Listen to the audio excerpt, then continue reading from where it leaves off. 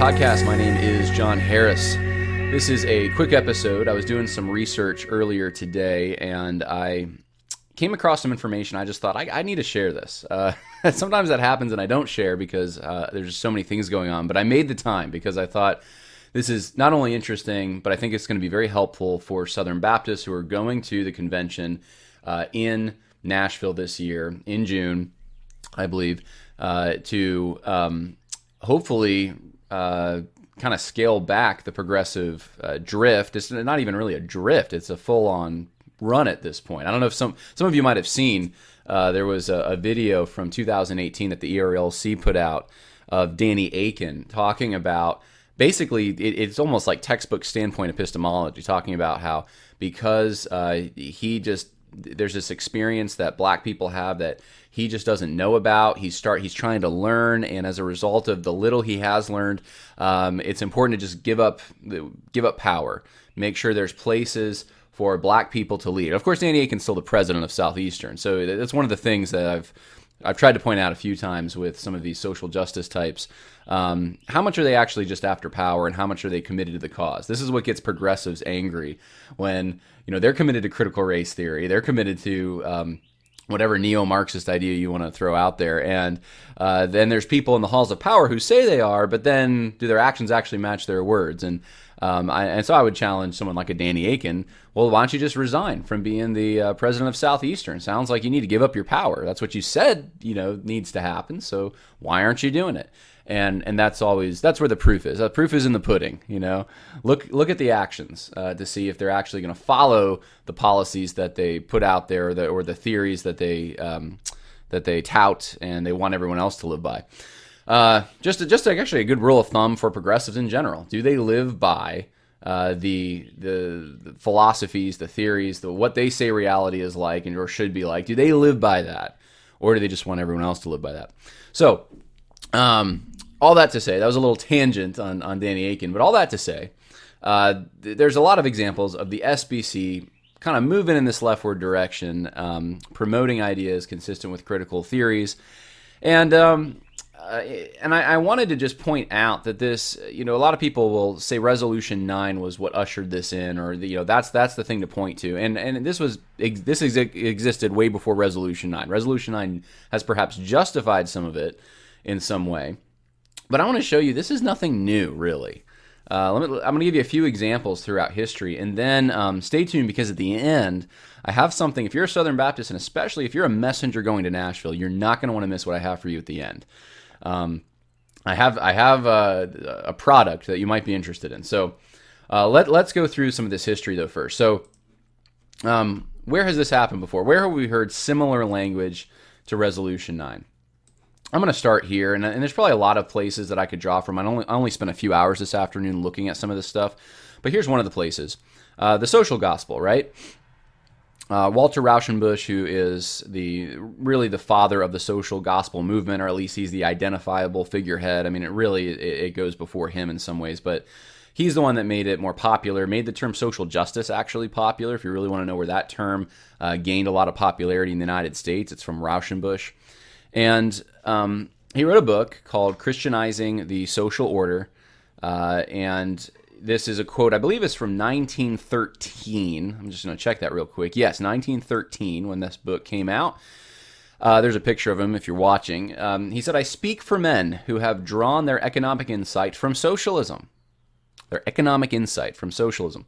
And their democracy and moral ardor from Jesus himself." That's who he feels like he's representing. That's, if you read the book, if you even just do like a search in the book, just type in socialism, see where it comes up. You could probably do this with almost any of Rauschenbusch's books.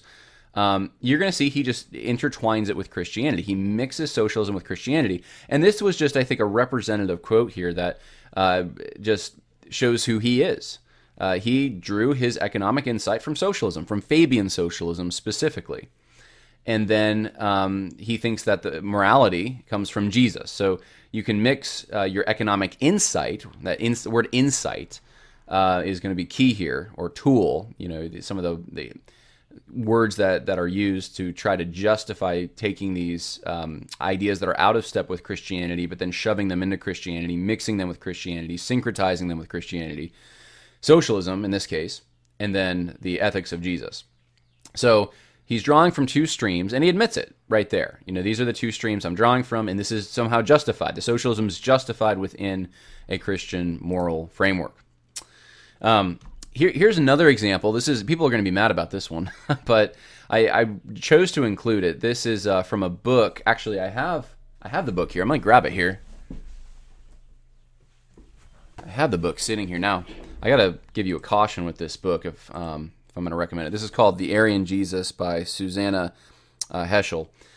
And I had to read this for a Holocaust class that I was in. And it's an interesting book. It's filled, she's pretty much given over to a lot of bad stuff, critical theories included.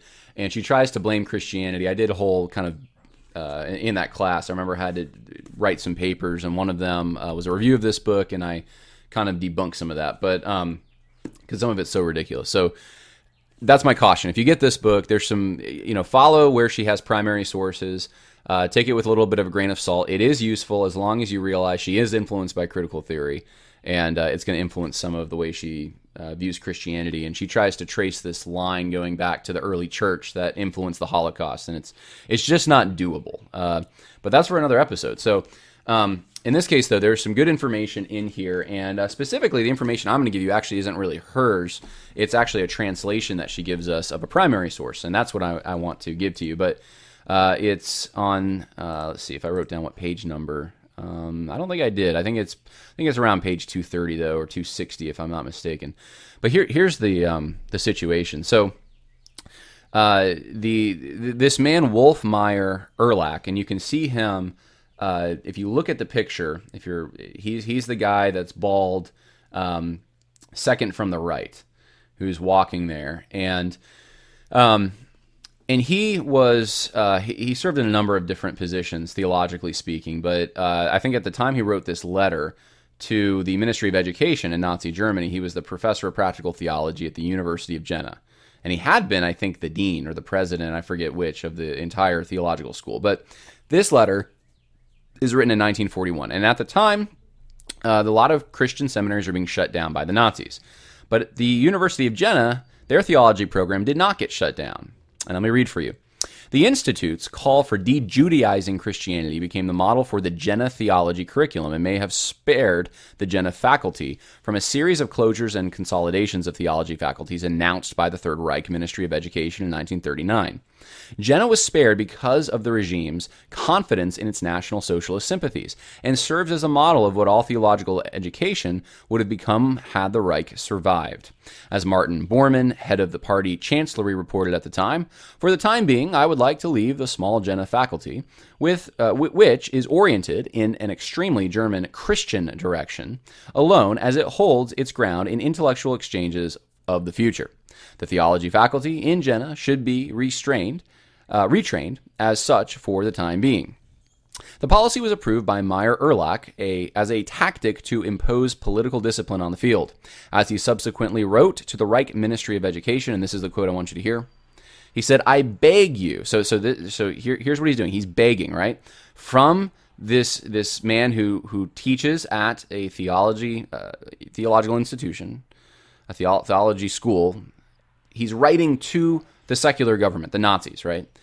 And he's saying, "I beg you to occasionally take our work into consideration. Having become awakened,"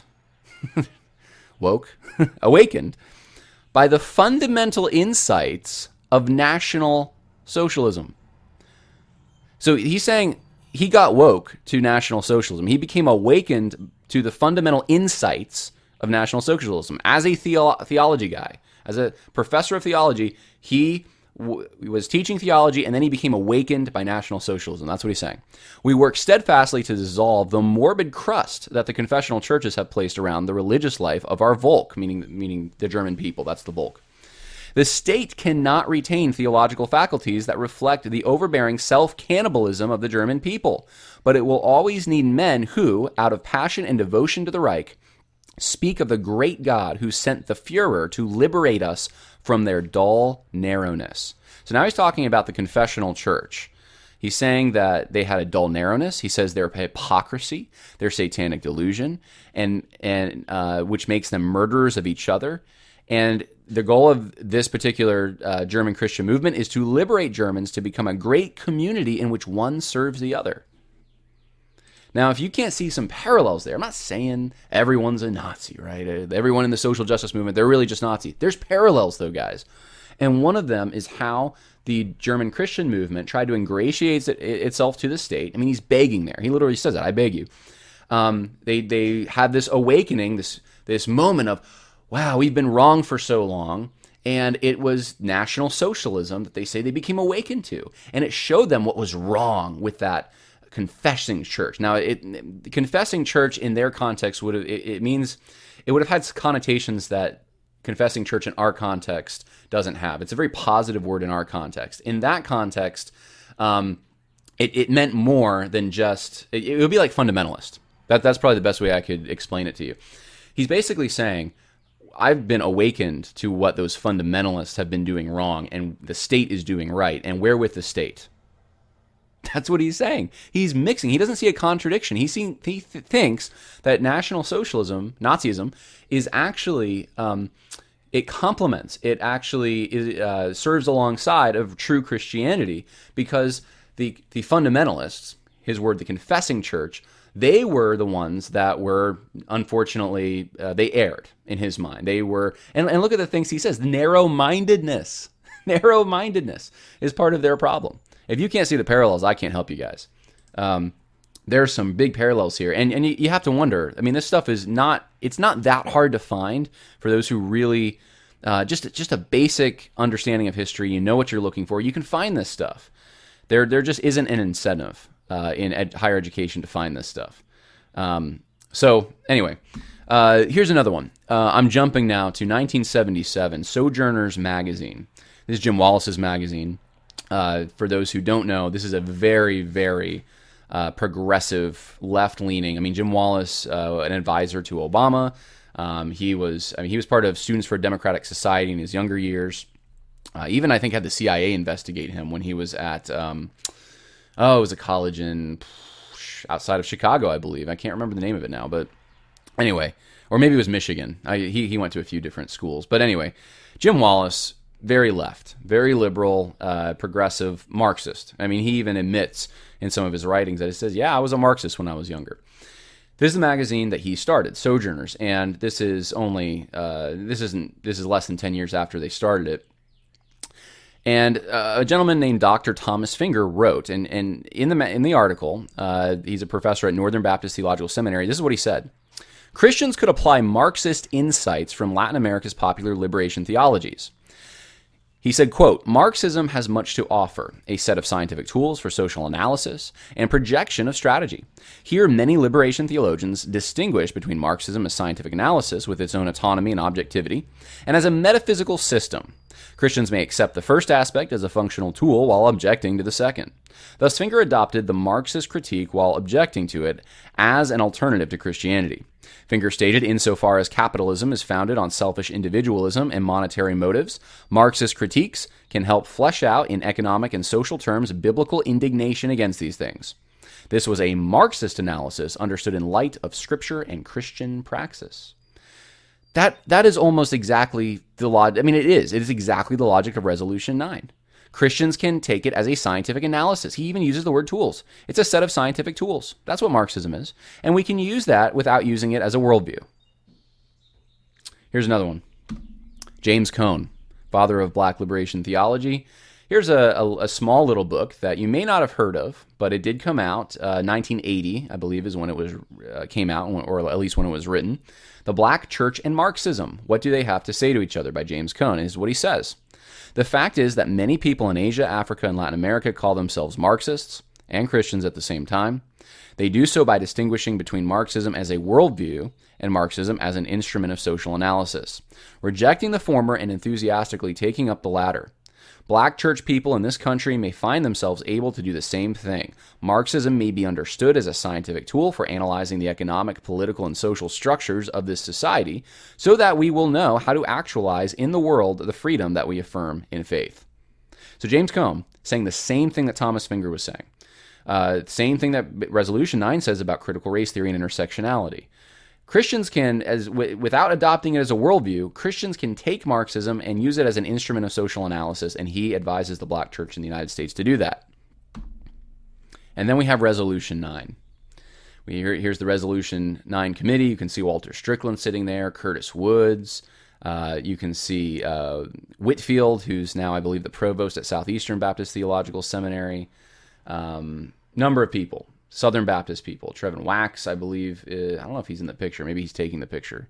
Is in this committee as well. And here's what they said. Critical race theory and intersectionality alone are insufficient to diagnose and redress the root cause of the social ills that they identify, which result from sin. Yet, these analytical tools can aid in evaluating a variety of human experiences. Guys, it's the same thing. It's the mixture of critical race theory, intersectionality, Marxist derivatives, postmodern derivatives. It's taking those things and saying, well, it's not sufficient in and of itself. We need scripture, but we can use this as an analytical tool. And have we not seen where this leads? Have we not seen where this leads? It leads to terrible things. It leads to all the civil unrest that we've seen in the world, at least. I'm talking about quotas, real discrimination, this stress on trying to, with our own efforts, create this multi-ethnic church in this world, and anyone who stands in the way of any of those policies, like diversifying libraries and or keeping certain pastors from coming who might be left-leaning, think First Baptist Naples, from coming, you get tarred and feathered as a racist. It's created the schism, the unrest. A lot of the stories that we talk about here on this program are caused by this attempt to take these Marxist derivatives and cram them into Christianity, which you just can't do. The two cannot be compatible together. And just like Marxism, hopefully most people understand that Marxism and Nazism, the two, and Fabian socialism, right, the three kind of ideologies that are not the modern critical theories, but were also used in the same way by Christians. Look at the fruit that look what took place when people tried to do that. Look at the German Christian movement. Look at the social gospel movement. Look at where Sojourners is at today. Look at James Cone. Can you say that any of these people are orthodox in the least? They're not. They're not orthodox. And that's the danger. There's a theological danger here that it poses. Specifically with critical theories, it undermines objectivity, which undermines revelation itself, which is pretty basic stuff. It undermines the biblical justice, which gets to the heart of the gospel, because you have to understand justice to understand the gospel. So we're playing with fire here when we try to take these supposed analytical tools, which don't make any sense outside of this foreign worldview to Christianity, this Marxist-derived worldview, and then jam it into Christianity. It's a misunderstanding of what these tools actually are. They don't come as tools in themselves. They come, or as such, they come with a package. They only make sense with the assumptions that critical theory brings to you. Let me give you an example for those who don't know what I'm talking about. You think about systemic racism, right? This is one of the most basic ones that all the people that even say they're conservatives in the Southern Baptist Convention who are pushing this stuff, want to say they still believe that. They'll deny critical race theory as a term, as a doctrine, as a worldview, but they'll say, I believe in systemic racism. I believe in these lenses that we need to have to really get insight into the scripture, right? So systemic racism is one of the most basic ones. But systemic racism according to who? What is systemic racism? What do you mean by systemic racism? If you mean by it what the critical theorists mean by it, which, and I've pointed out before that the term itself, systemic racism, or it used to be more institutional racism. Now they separate those two and say they're different, but that was the term that was used more in the 70s. It comes from the New Left. That's its origin. That's its source. It is a way to take the concept of racism and then apply it more broadly to systems, institutions, groups of people, etc., without them being part of, without them being personally responsible by their individual choice for forwarding racism. It's systemic. They're just part of it. It's part of the milieu that they live in. And this was, Ron Sider used systemic oppression to talk about even just trade patterns. If you benefited from certain trade deals. So you live in the United States, right? And you benefited when another nation was getting the short end of the stick on a trade deal, then you were in some kind of a systemic sin or you were participating in systemic oppression. That's how this term has pretty much always been used. Yes, I know there's little things here, there are exceptions where people used it and they were trying to talk about something that didn't match that. But I'm saying the people who actually created the term, who used the term, the origin of the term, that's what it is. And I believe in authorial intent, so that's how I take it. And the people in the SBC who use it that way. They use it the way that New Left thinkers, critical race theorists, etc. use the term. That's why Al Mohler said last year that systemic racism is in every American institution, every single one. That's what he said. No exceptions. Really? Every single one? I mean, I guess that if you just say that, then you don't have to go through and find the racism because you just know it's there. It's the assumption that it's there without having to prove it. It's in the police department. You don't have to prove it. You don't have to actually try to do a study. You don't have to do a survey. You don't have to ask questions. You just know it's there. That is a basic fundamental assumption about reality when you start talking that way. And it's unargued for. It's a presupposition. It's a premise. And then from that premise, you create the problem. And the problem demands a solution. There must be some kind of a solution. Well, what's the solution? Well, we got to have some kind of a quota system. We have to do some kind of a redistribution of power or resources. We have to take down symbols that represent the quote-unquote hegemony or power structure. I mean, so once you just buy into the fact that this problem exists, it's systemic, without having to prove it, without having to do really any work, then the solutions come really easy. And it's just a really simple way of looking at the world. And it comes from a social justice religion. It comes from a pre-commitment. And this pre-commitment is just fundamentally out of step with biblical truth. You can't say that there's just this pre-commitment. Well, we'll take white supremacy. White supremacy is a problem, and it's in every American institution, and it's on the McDonald's menu. I mean, you can't see it because you don't have the minority lenses. But once you put those on, then you can see it, and you'll see it everywhere, etc. The Bible itself then becomes subject to this, and it destroys the biblical text. Because who's to say that, the Bible doesn't have some systemic oppression of some kind? I mean, we just saw, I think in the last episode or 2 episodes ago, I showed that, hey, here's a guy who was trained by a graduate of the Southern Baptist Theological Seminary. He's a supposed gay pastor, and he thinks Jesus was a racist. He's now applying this to Scripture. Because it's all encompassing. It's totalitarian. Reality it's a way of thinking that colors your entire reality, which includes the Bible. It also denies the idea that the Bible itself talks about all people, which, by the way, that means every race or ethnicity, whatever term you want to use.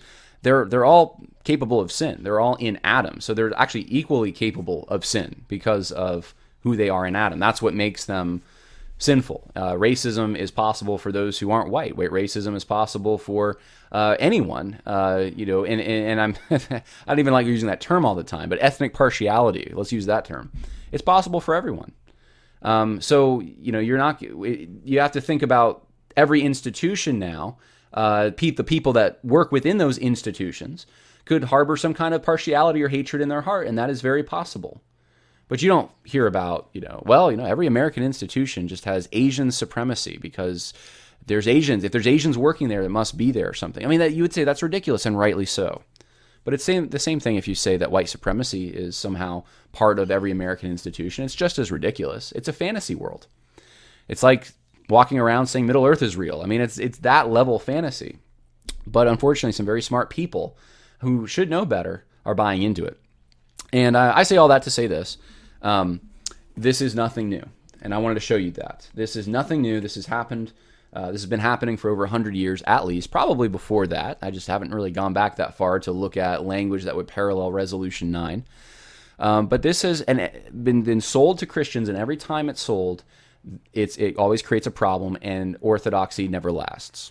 And that's really the point I wanted to make. And history bears it out. Every example that I gave you, Sojourners, the James Cone Liberation Theology. You want to look at the German Christian movement. You want to look at the social gospel movement. Every single case, the groups that went that direction, the people that went that direction did not remain orthodox because they couldn't. And all they were doing every single time was just using it as an analytical tool, using the insights from it, using parts of it, but rejecting parts of it. Doesn't work, guys. Doesn't work. Now, here's the part for Southern Baptist that I wanted to show, if I can here. Actually, I'm going to have to, let's see here. There's a product that you might be interested in if you're heading to Nashville in June for the convention. There we go. You may want this. I'm just saying. I don't know for sure, but you may want this. So this is a Rescind Resolution 9 t-shirt. And the link is in the info section if you're interested in this. And you can see, I'll zoom in a little bit here. You can see what it looks like. Rescind Resolution 9. You have some symbols there that encapsulate intersectionality, some of the different identity factors that would go into intersectionality, as well as some of the root ideologies, the political party that benefits from this thinking. I mean, this is all part of Resolution 9. And so you would get noticed, I think, if you walked around Nashville during the Southern Baptist Convention with this shirt. But this is the Rescind Resolution 9 shirt. And if you feel like, that's just too much, I don't know if I can do that. Which, I mean, look, not everyone maybe can. Oh, by the way, I should say, you can get different colors here, white and gray, let's see, and there's a green. There's a light olive that you can get, depending on what you want. But if you don't like that, you can always get this one, the Rescind Resolution 9 mask. And, I'm not a big mask guy, not at all, quite the opposite. But I'm sure that in Nashville, the Southern Baptist Convention, knowing who they are, they'll probably require it. They'll probably want you to wear your mask if you go in there. So I would say just get both, actually. Why don't you just get the, you don't know. You might be there for a few days. Get the Rescind Resolution 9 mask, and then get the Rescind Resolution 9 t-shirt. And then while you're at it, if you want, you can still get the Social Gospel Coalition shirt, all on Bonfire. And the links are in the info section for those who would be maybe interested in those. So there you go. That's how's that for? He's so mean. How can he put those things out there? Well, let me just be clear about one thing. I thought about these products. I think there's two reasons. I don't support anyone being a jerk with this. Going around and saying anything that's unintentionally provocative. I do think, though, and here's why I think this is good for those who might be going there. I do think it's important to have the conversation while you're there with the people in the room, and it's a good way to bring it up. And you may draw a crowd. Someone may take issue with your shirt, and you may be able to go back and forth with them, and it may draw a crowd, and you may be able to get your point across. I mean, or someone may notice, and you can talk to them. Hey, you for rescinding Resolution 9? I am. Here's why. So it gives you an opportunity that you might not have if you don't have the t-shirt. And for those especially who aren't as outgoing, that sometimes we need that. We need something on us that's going to put the message out there. It also encourages others. It shows others that, hey, there's another guy with that t-shirt. Hey, I can go talk to him, and you can kind of form your alliances, encourage each other that if you're not alone in this, there's other people who feel the same way. So get your Rescind Resolution 9 face mask, get your Rescind Resolution 9 shirt. Hey, it may even, I don't know, where you go during the week, but maybe even the church you're at or something. Maybe.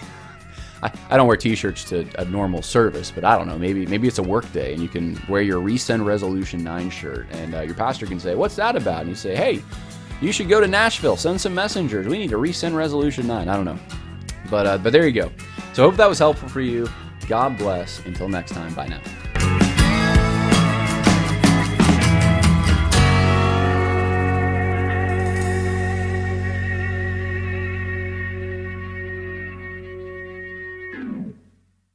You know how to book flights and hotels. All you're missing is a tool to plan the travel experiences you'll have once you arrive. That's why you need Viator. Book guided tours, excursions, and more in one place. There are over 300,000 travel experiences to choose from, so you can find something for everyone. And Viator offers free cancellation and 24/7 customer support for worry-free travel. Download the Viator app now and use code Viator10 for 10% off your first booking in the app. Find travel experiences for you. Do more with Viator. Sick of being upsold at gyms?